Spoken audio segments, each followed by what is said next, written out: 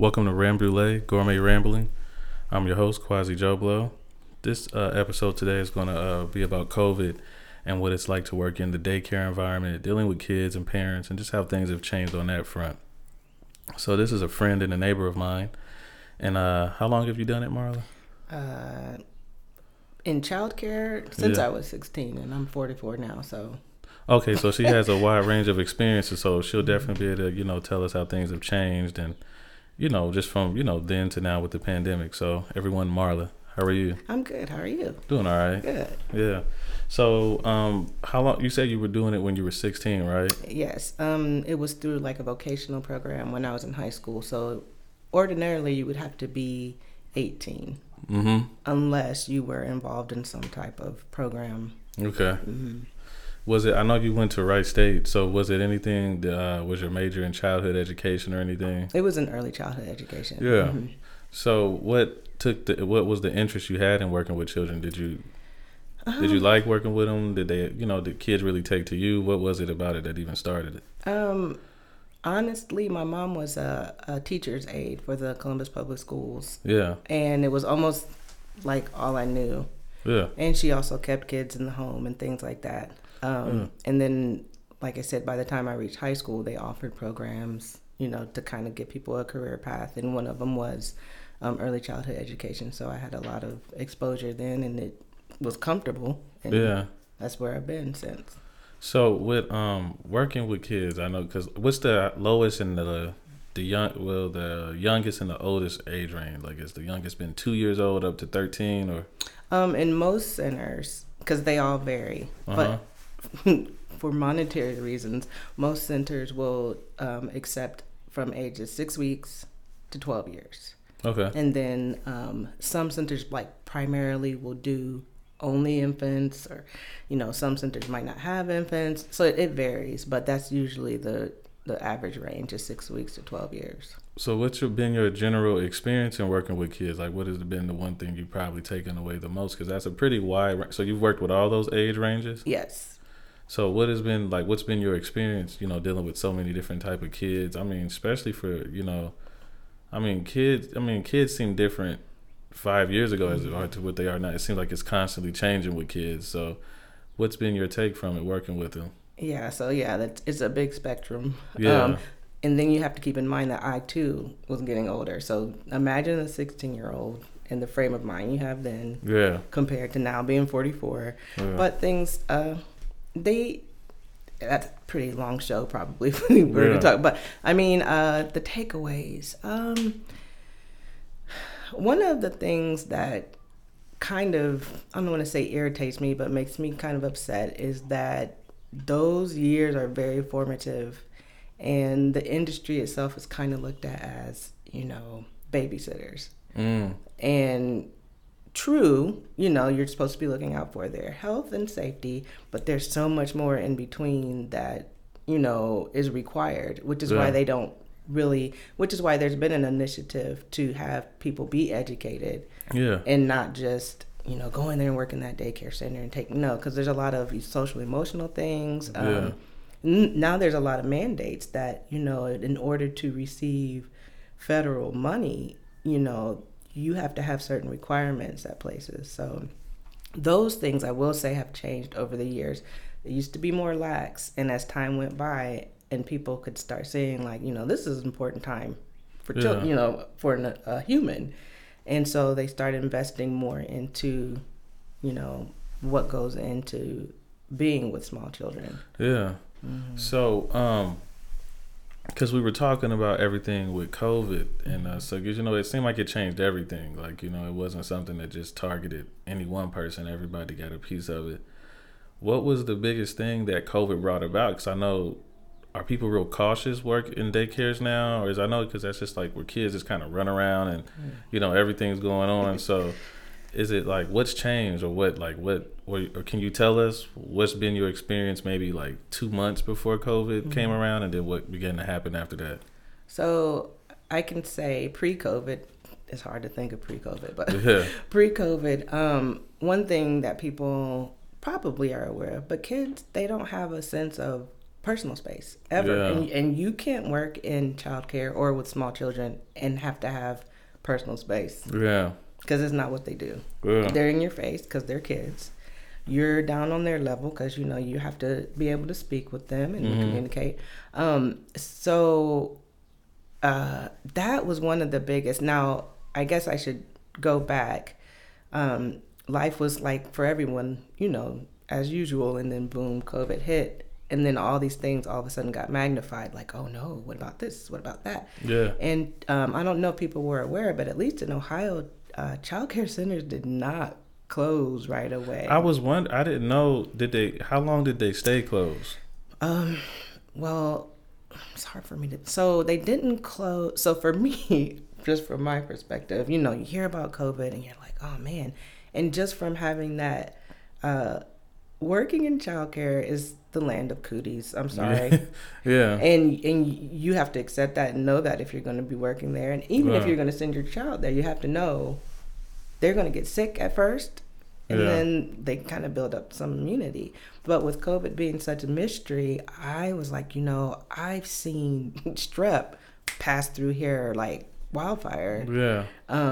What is COVID gonna do? Like, we got to get out of here. You know, it was kind of like, when are y'all gonna get us out of here? Yeah. And places were closing. I mean, even there were places that were closing that I thought, man, you know, what about childcare? You know, waiting for the governor to announce that. Yeah. But then I had to get out of myself, because then I realized people still had to work. And imagine their panic of, where's my kid gonna go? Yeah. And then in hindsight, as I think, because I am back at work now, but because of communicable diseases, I mean, we have to take in services on that, for goodness sakes, to keep you abreast on what to do. So we were always washing hands. When the children came in, part of their drop-off was their parents need to go over to the sink, wash their hands, get them settled in. We washed hands, you know, upon entry, before eating, after the restroom. If they wiped their nose, they had to go wash their hands. If we went outside when they came in. So we were doing that a lot anyway. And you know that the general public is kind of yucky and they don't do those things. Yeah. So that made me feel a little more comfortable, because we were always bleaching and because we had to, because there's other things like hand, foot, and mouth and all these different types. So we were already on alert for those things. So the whole new protocols wasn't so bad, I don't think, in that aspect. Now, the mask wearing is interesting. Do the kids wear masks do they have to keep it on during their time there, or do they take it off? Or so where I am, the infants, of course, no. I mean, you know, there's certain things they just cannot do that. The infants and the toddlers do not wear masks. Okay. The employees do. Okay. You get down the hall, and then there are preschoolers, and that's like 3 to 12, or, you know, preschoolers, school agers. They do wear masks, and they're pretty good at it. Okay. I mean, you get cool masks, and you get to see around, you know, and then they just got used to it. They're just more adaptable than adults. I mean, that's how it is. So they fell into it pretty well. So with because I know, you know, most people have to, because it's like social distancing, social distancing. So what, like, do y'all have that? Because the kids, they don't really even understand that a lot of the time. They just, you know, they're just kicking it. They run around, they have fun, they hug, they wipe their noses, and then they run around. So what, like, how are you guys regulating the kids being able to, like, play, interact with each other, have some sense of, you know, expression and gesture towards each other, but, you know, not to the point where, you know. Right. So I guess I would hope that people have to understand you can't. Now, when they're sitting down for lunch, or when they're sitting down for activities, then it's easier to, you know, enforce it. Like, okay, you sit here and you do that. And when they're in their different centers, like, we're able to do it. But when you get on that playground, there's certain things that we just kind of had to say, hey, we're washing hands, they're wearing masks. You can keep reminding them, but they're kids. And honestly, I think this is the picture for even like the elementary schools and middle school. Like, there's only so much you can do realistically. Yeah. So, Have there been any have there been any, like, as far as like the, a lot of kids, being taken out of there or becoming sick during the COVID? Have you guys done a pretty good job at containing what goes on? Because I think it's pretty amazing that daycares or anything, that it seems like those will be the places like, oh my God, it's so out of control. Like, but I think if you've always seemed to be like, you don't have anything crazy to say about what's going on. So have it is it being contained well? The kids, are they coming up sick? So when COVID first hit the scene and everybody was kind of in like panic mode, the centers did close because really they were just trying to make a plan. Like, what are we going to do? So when the centers opened, they had plans of, it's almost inevitable that somebody's going to get it. They separated, and this is just where I am, so everybody might have a different plan, but they separated the kids in like groups. So teachers would never cross from one end of the building to the next. So that way, if someone got sick, and they had to stay in the same classrooms, because there used to be a lot of, we'll go to this classroom at the end of the day when we start combining, blah, blah, blah. And they had to stop that because you wanted to centralize, okay, if someone was exposed, at least it only affects these people. And they would close that portion, but the rest of the center could stay open. Yeah. And I wasn't even working anymore for a while at the beginning of COVID. I myself was like, I'm gonna stay home. Yeah. So I missed out on some of the beginnings of that. But I guess people, when I came back, my question was, how do the parents handle being told, come get your kid, or you know? And I guess most of them did it pretty gracefully because I think they understood being able to have their child back in the center was really kind of like, I don't want to say lucky, but fortunate, knowing how things spread. So they said that most parents were cooperative and everybody just played along. Because what else? I mean, what are you going to do? Yeah. So the one thing that was interesting to me when COVID first hit was how people were so unfamiliar with the process of sanitation and everything. So, because it was, they really were having to teach grown people how to wash their hands, or, it seemingly they were having to teach people how to think in a certain way that had to do with being aware. And it was pretty interesting. Have y'all bumped into a lot of, any parents or families that just seem to be like, they don't seem to be aware of the cleanliness or whatever? When the kids cross the threshold into where we are, it's almost like, we don't know exactly what goes on in their homes, but at least we know here we're going to follow A, B, and C. Yeah. And so I won't say like a lot of parents are saying, hey, we're washing our house down with bleach, blah, blah, blah. It's not, it's kind of hard to tell how aware they were, but we know that the children, they've known since they were toddlers to sneeze in their elbow. They've known how to do that. Yeah. Because there have been germs, it's not new. So they knew a lot of things, and that's why I was saying the adjustment, the distancing and the mask were the two, like, whoa, that's different. But everything else, they were already falling in line with, because that's what we've had to kind of enforce. That's just how it is in the field. So is your daycare where they also do like, learning enrichment? Do the children have to go through learning curriculum? Yeah, there's a curriculum. Now that's interesting that you say that, because a lot of places have, are required to have curriculum, but you can't just, there's certain activities that have had to been like, oh, we can't do that anymore because of COVID. But then you have accreditation, agencies that come. They haven't in a while, but they come and observe, and they need to see you doing certain things in order to say, okay, you are doing what you're supposed to do. You get this accreditation. Well, some of the things involve things that, could spread COVID. And so trying to get around that and having people, the agencies understand, like, hey, we can't really do this right now because... That's what I was going to ask. Has it affected the children with the curriculum or anything around that? Certain things. One of them, which doesn't seem like a big deal to most people, is during meal times, we would do what's called family style dining. And it was to kind of foster that sense of family time, sitting down, passing, because a lot of kids might not get that. And not to say anything against families, but they might not have time to be cooking and having that whole type of atmosphere. So we always did that. We had big bowls of the food. We pass it to the neighbor, the next child, and it was nice. Well, you can't do that now. Yeah.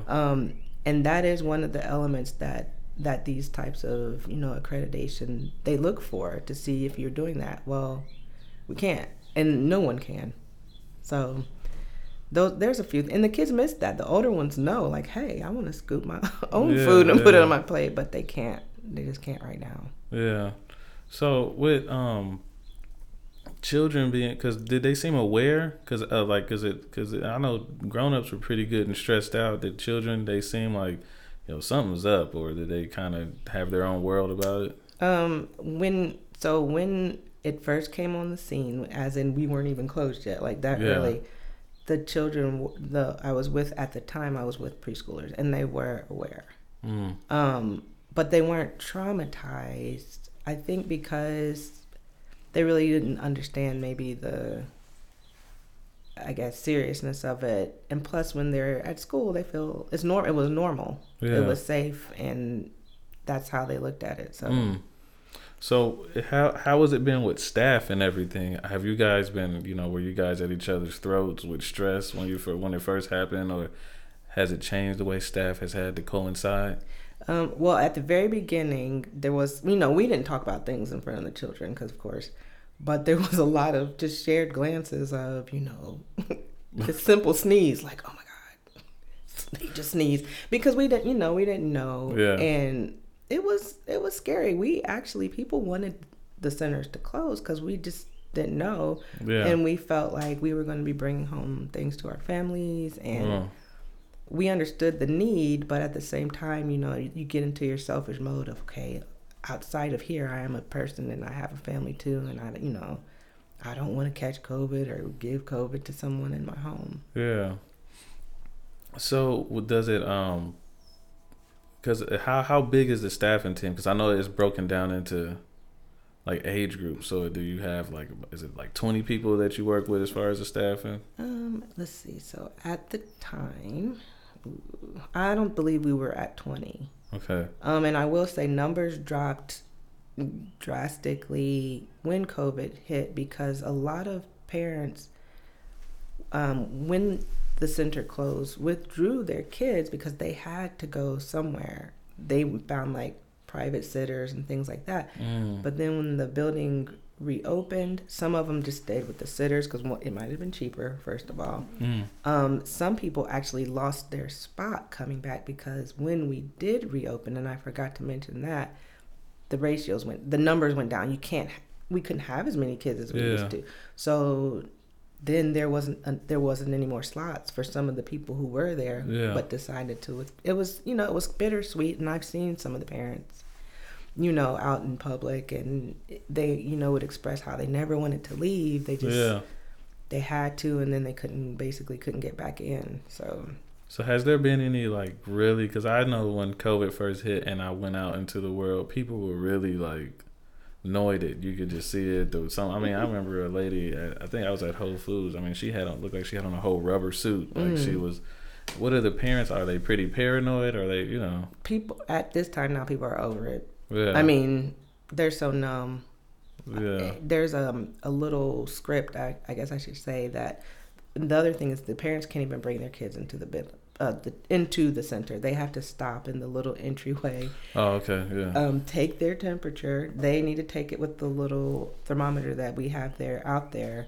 Show us through the window that they don't have a fever, and then we take them into their classrooms. And that's kind of hard, I think, for the parents, because they used to have the chance to drop their child off into the room, get them settled in, and we liked it because you should you should do that. So a lot of those things the kids have gotten used to, the parents have kind of gotten numb. Everybody's just gotten kind of numb, to be honest. Were they freaking out in the beginning? What were they like when it first, well, you said you weren't there. Yeah, I wasn't there, so a lot of that I kind of missed. So when I came back, I was more like, oh my goodness. But I noticed that the staff and the kids and the parents seemed kind of like, whatever. Okay. This is what it is now, so. So I have a question outside of, because I wonder this about teachers or anybody that work with children and then have their own children. What type of energy, like, do you have to have a lot of stamina or endurance? Because what you deal with the younger kids, right? Mm-hmm. So when I'm there, I cannot feel tired, and I just can't feel tired and lazy. Now at home, I can be lazy and feel tired, but there it's like something is turned on because you just have to be hypersensitive to. You kind of have to have a sixth sense about things. You got to be ahead of a child. Yeah, you got to foresee things happening, things like that. So, I would say you need to have high energy. Yeah. You don't need to be spastic or anything like that, but you can't just be a lump. Yeah. So with working with, because what is the age group you work with? So I float. Oh, okay. Because I'm part-time. When I was younger, I used to work full-time, usually with toddlers. That was the group that I liked. Yeah. And that, a lot of people were like, oh, please. They didn't want to work with the toddlers. Yeah. I found them the most fun. I like them. Yeah. They're my favorite. That's my favorite. Why would you think so? Well, why do I have fun with them? Yeah. Well, because they're beginning to talk and things. They're beginning to do a lot of things. Yeah. There's still things that they're trying to learn and they don't have mastered yet. And one of them is they haven't mastered having like a smart mouth yet. Yeah. So I enjoy that part. Now they come with other things like the whole mind stage, biting. But it's okay for me. That's okay. Yeah. Mm-hmm. So where cause what even was like getting into childhood education something like personal, really being interested in like was it scientific, watching children develop? Was it more like emotional, or is it like, you just have a liking for kids in general? I think one of them was just my experience when I was a kid. I loved my primary age, like kindergarten through fifth grade. That was my favorite. Yeah. And I loved everything about it. What was it like back then with you going to daycare? Like, what was your experiences like? So I didn't go to childcare. I was at home with my mom, but my mom kept yeah. kids. Yeah. What was that like? I do remember one of the negatives was being jealous. And that was because you're on your home turf, Yeah. You're sharing your toys and your mom. So that was different. But it kept me from being bored. And I have a brother, but he's older than me, so he'd be at school. Yeah. So that part, I don't know if that was as appealing as kindergarten was. Like, I enjoyed that part. Or my mom bringing home things that she needed help cutting out for her classroom. That made me feel like, it was a big deal. And laminating, all these little things like that just were real appealing to me. So, it's been, the amount of time you have with kids, what has been the, suppose like if you just never did it, and this is probably the third year you hadn't done it yet, what would be a part of you that would be missing? Because, you've gone to school you have, ties to with children, just dealing with it with your mom and stuff back when you were a kid. Like, what is the tie to early childhood and everything that keeps you, involved in it? So, first and foremost, I think most people know it's not money. Yeah. You don't make very much. But it is very rewarding, very enriching. And I remember one time, this mother, and I forget how old I was probably like 20, younger, and she was coming to pick up she had twins. They were little babies, and she said, I have to go volunteer to do A, B, and C, blah, blah, blah. And then I said, I was asking her about where she was volunteering, and she said something to me that made me, it clicked. She said, oh, you don't need to volunteer. She's like, what you do probably feeds your soul. She was like, my job is heartless, and, I need to get out and be able to interact and help people and feel that way. And so when she said that, I thought about it, about how much it is. So many things happen through the day that are rewarding in that way, that it probably does fulfill a need in humans that maybe a lot of humans aren't getting. Depending on their job. So it is very, it's fulfilling, I guess.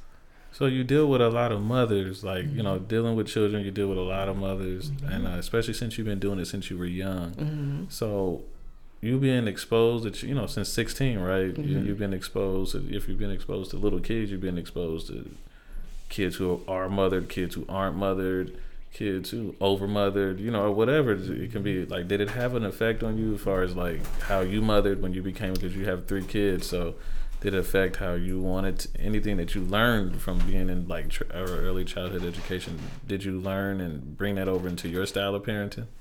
So there were some things, and so you got to think about if I was younger. You know, when you're 16 Yeah. through, I don't know, you think you know everything. Yeah. So there were things that I would see that I'd be like, you know, when I have kids, I'm not gonna do that, or, you know. So I would say all these little murmurings in my head. But when I had kids, there was a door opened in my heart that I was like, this is different than being a caregiver. Like, Yeah. so there might have been a few things that I, you know, brought in, and those were basic things like maybe knowing when the child is sick, how to do those types of things. But as far as like emotional things, and it was just a whole different. Yeah. I mean, it humbled me because I realized, you know, I thought I knew everything, and you know, I thought, that mom shouldn't have done that like that, and then I was like, wait a minute.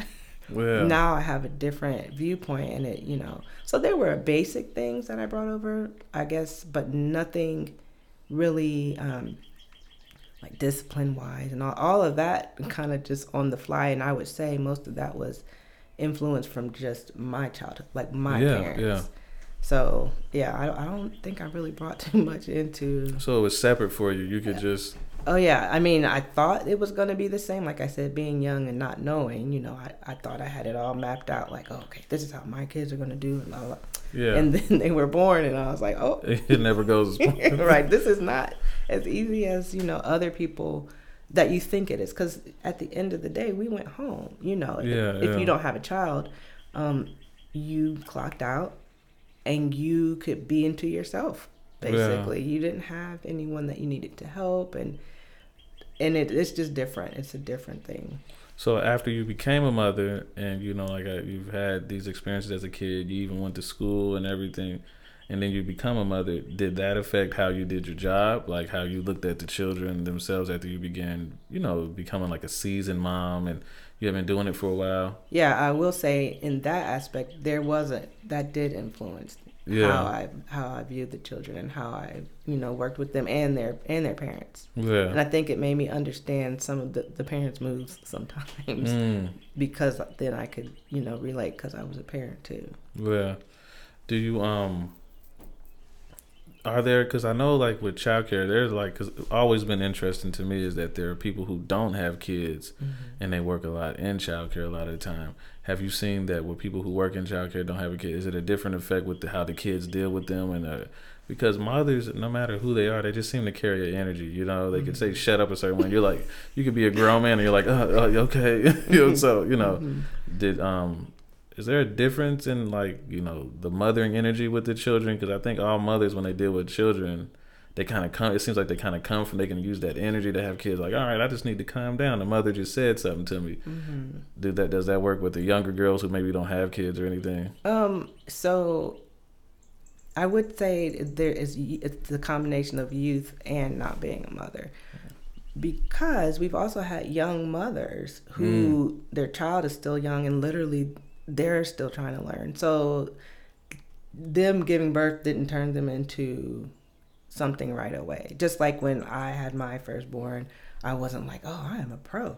Because I wasn't. Yeah. But I learned, you know. And so I think not single moms, people who are young and don't have children, yes, I think that there is sometimes some difficulty in, as I don't want to say, especially when the kids are older, let's just say, you know, 2 or 3 year old, you start learning some Jedi mind tricks that you have to know, because kids are smart and they can be way ahead of you, and you almost have to have had the experience to be like, nope, I'm already there, and meet them there, and, you know, kind of help them out and let them know like, hey, I know what's going on. Yeah. But I think definitely experience it helps in that way.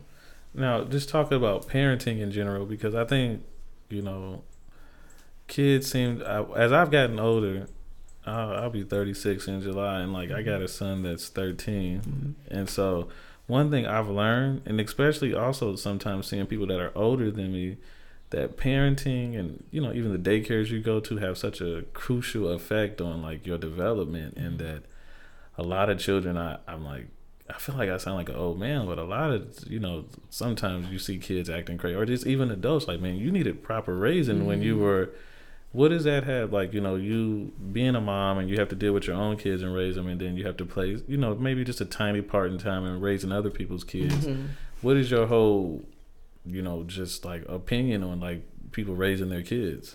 So one of the takeaways things that I got to observe is when we would have, let's say, a parent dropping off their child in the morning and the child is screaming and all, because they quote, don't want to come to school. Yeah. Well, as soon as the door closes behind them, the child turns off their cry, they're fine. And all of that was a performance for their parent.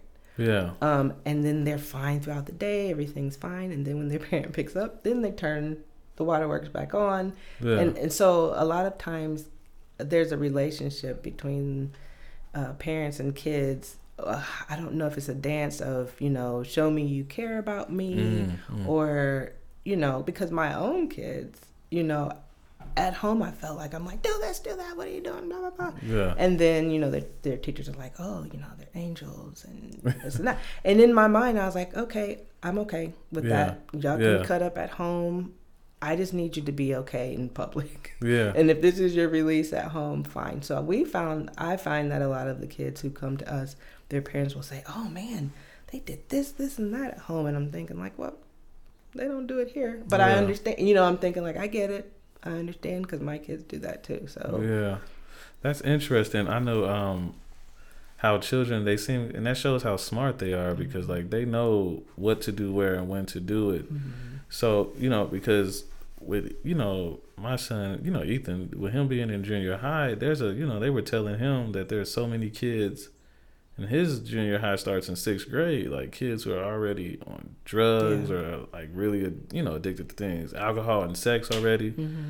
So, even it was crazy because we live in the suburbs, and growing up in the hood, we were just, that was always like a group of people who did the sex, and it was like them, So as I've gotten older and then look at other people who have children who are literally doing things that I as a grown person have probably never been into, it's like you really get to see that raising children is really, another word for it, is giving them the lenses on the world that they'll have. And it's just interesting how, a lot of I think sometimes places like daycare may be the only place where they have that decent interaction or that decent place to be structured or whatever. Yeah. I mean, it feels like that too. Sometimes foul language will come into the scenario, and you're like, you kind of got to, it's hard to tell it. Well, you can tell a child, hey, you know what?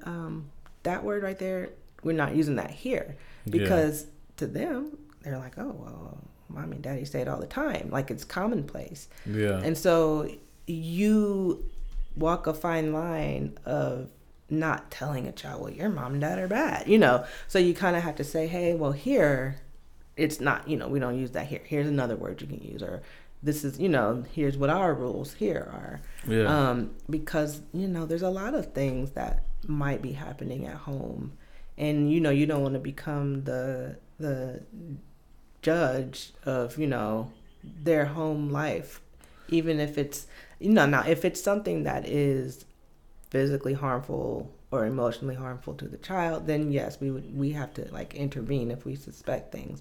But as far as something like cussing, or maybe their parent smokes, and we do some type of health unit and we're talking about healthy choices, and let's say smoking is not great, and then they're like, oh, but my mom smokes, or so you at least give them being there gives them an alternate, I guess, view of the way life can be going, without saying, everything you guys are doing at home is awful.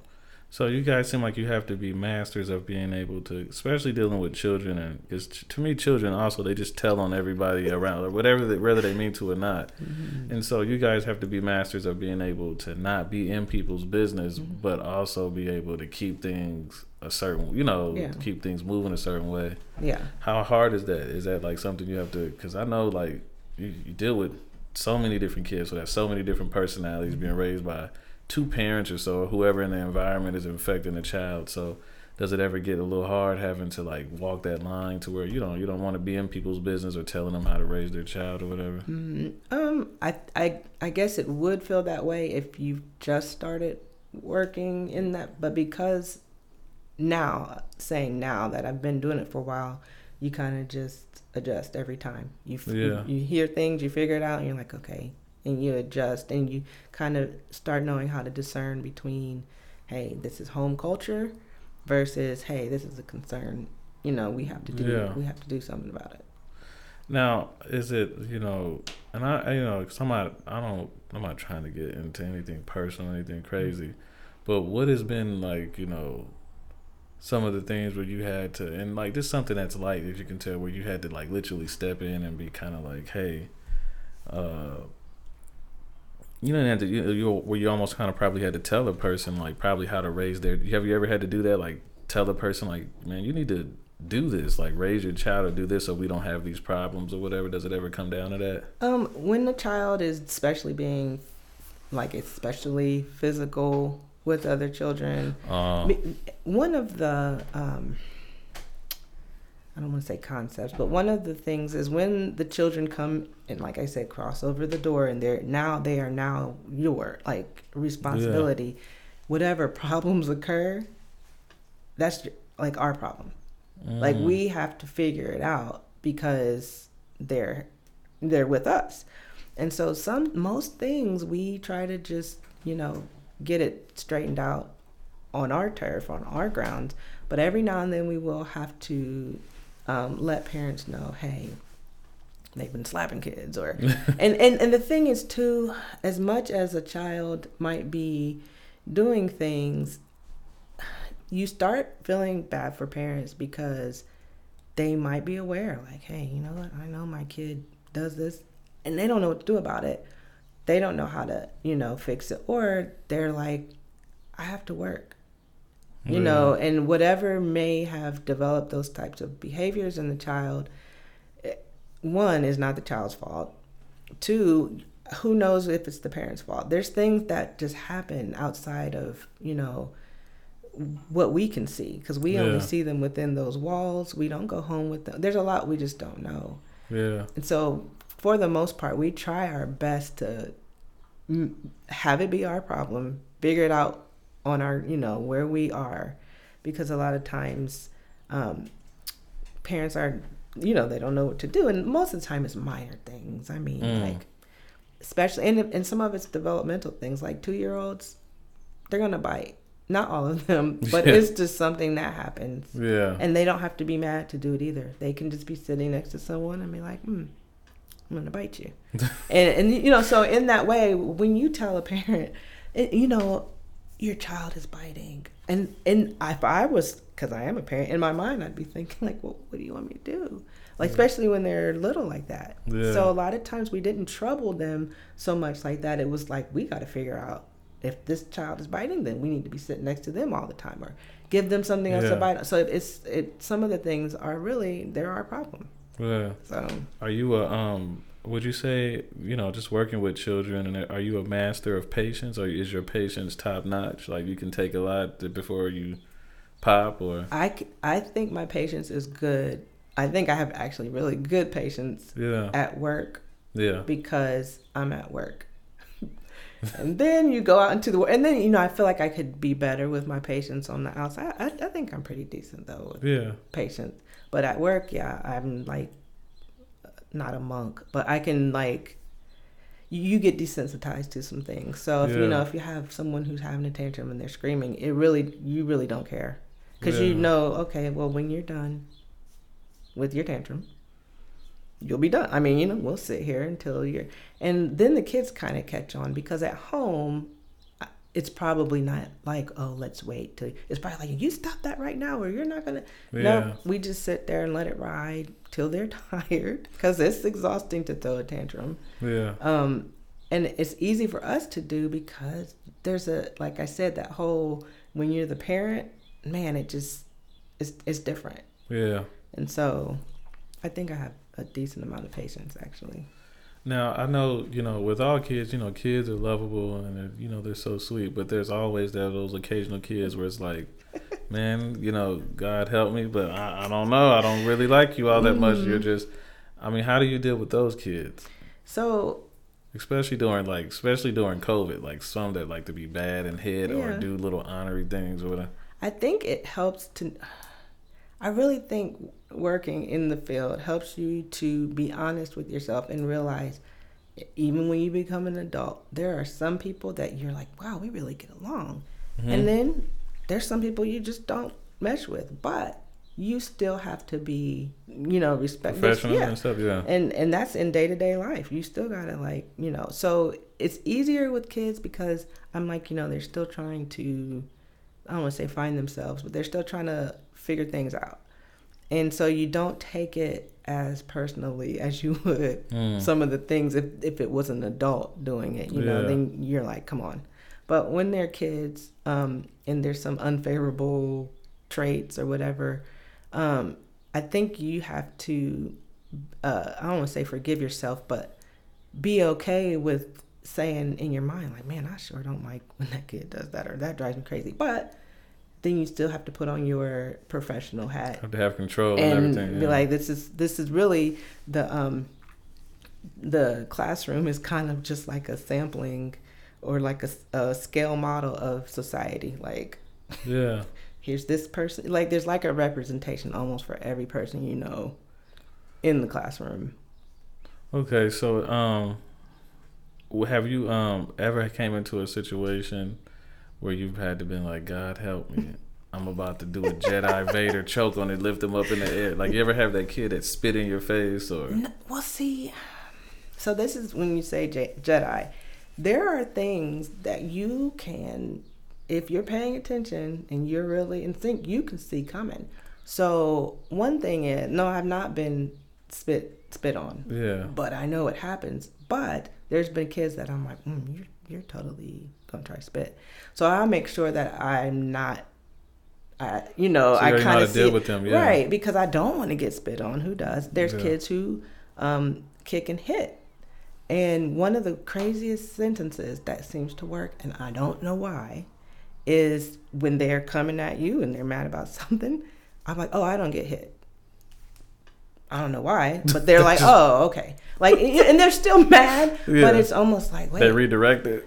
Because they're kind of like, what do you mean? And I'm like, oh, I don't get kicked or hit. So, like, you can bring that over there or whatever. Yeah. But, because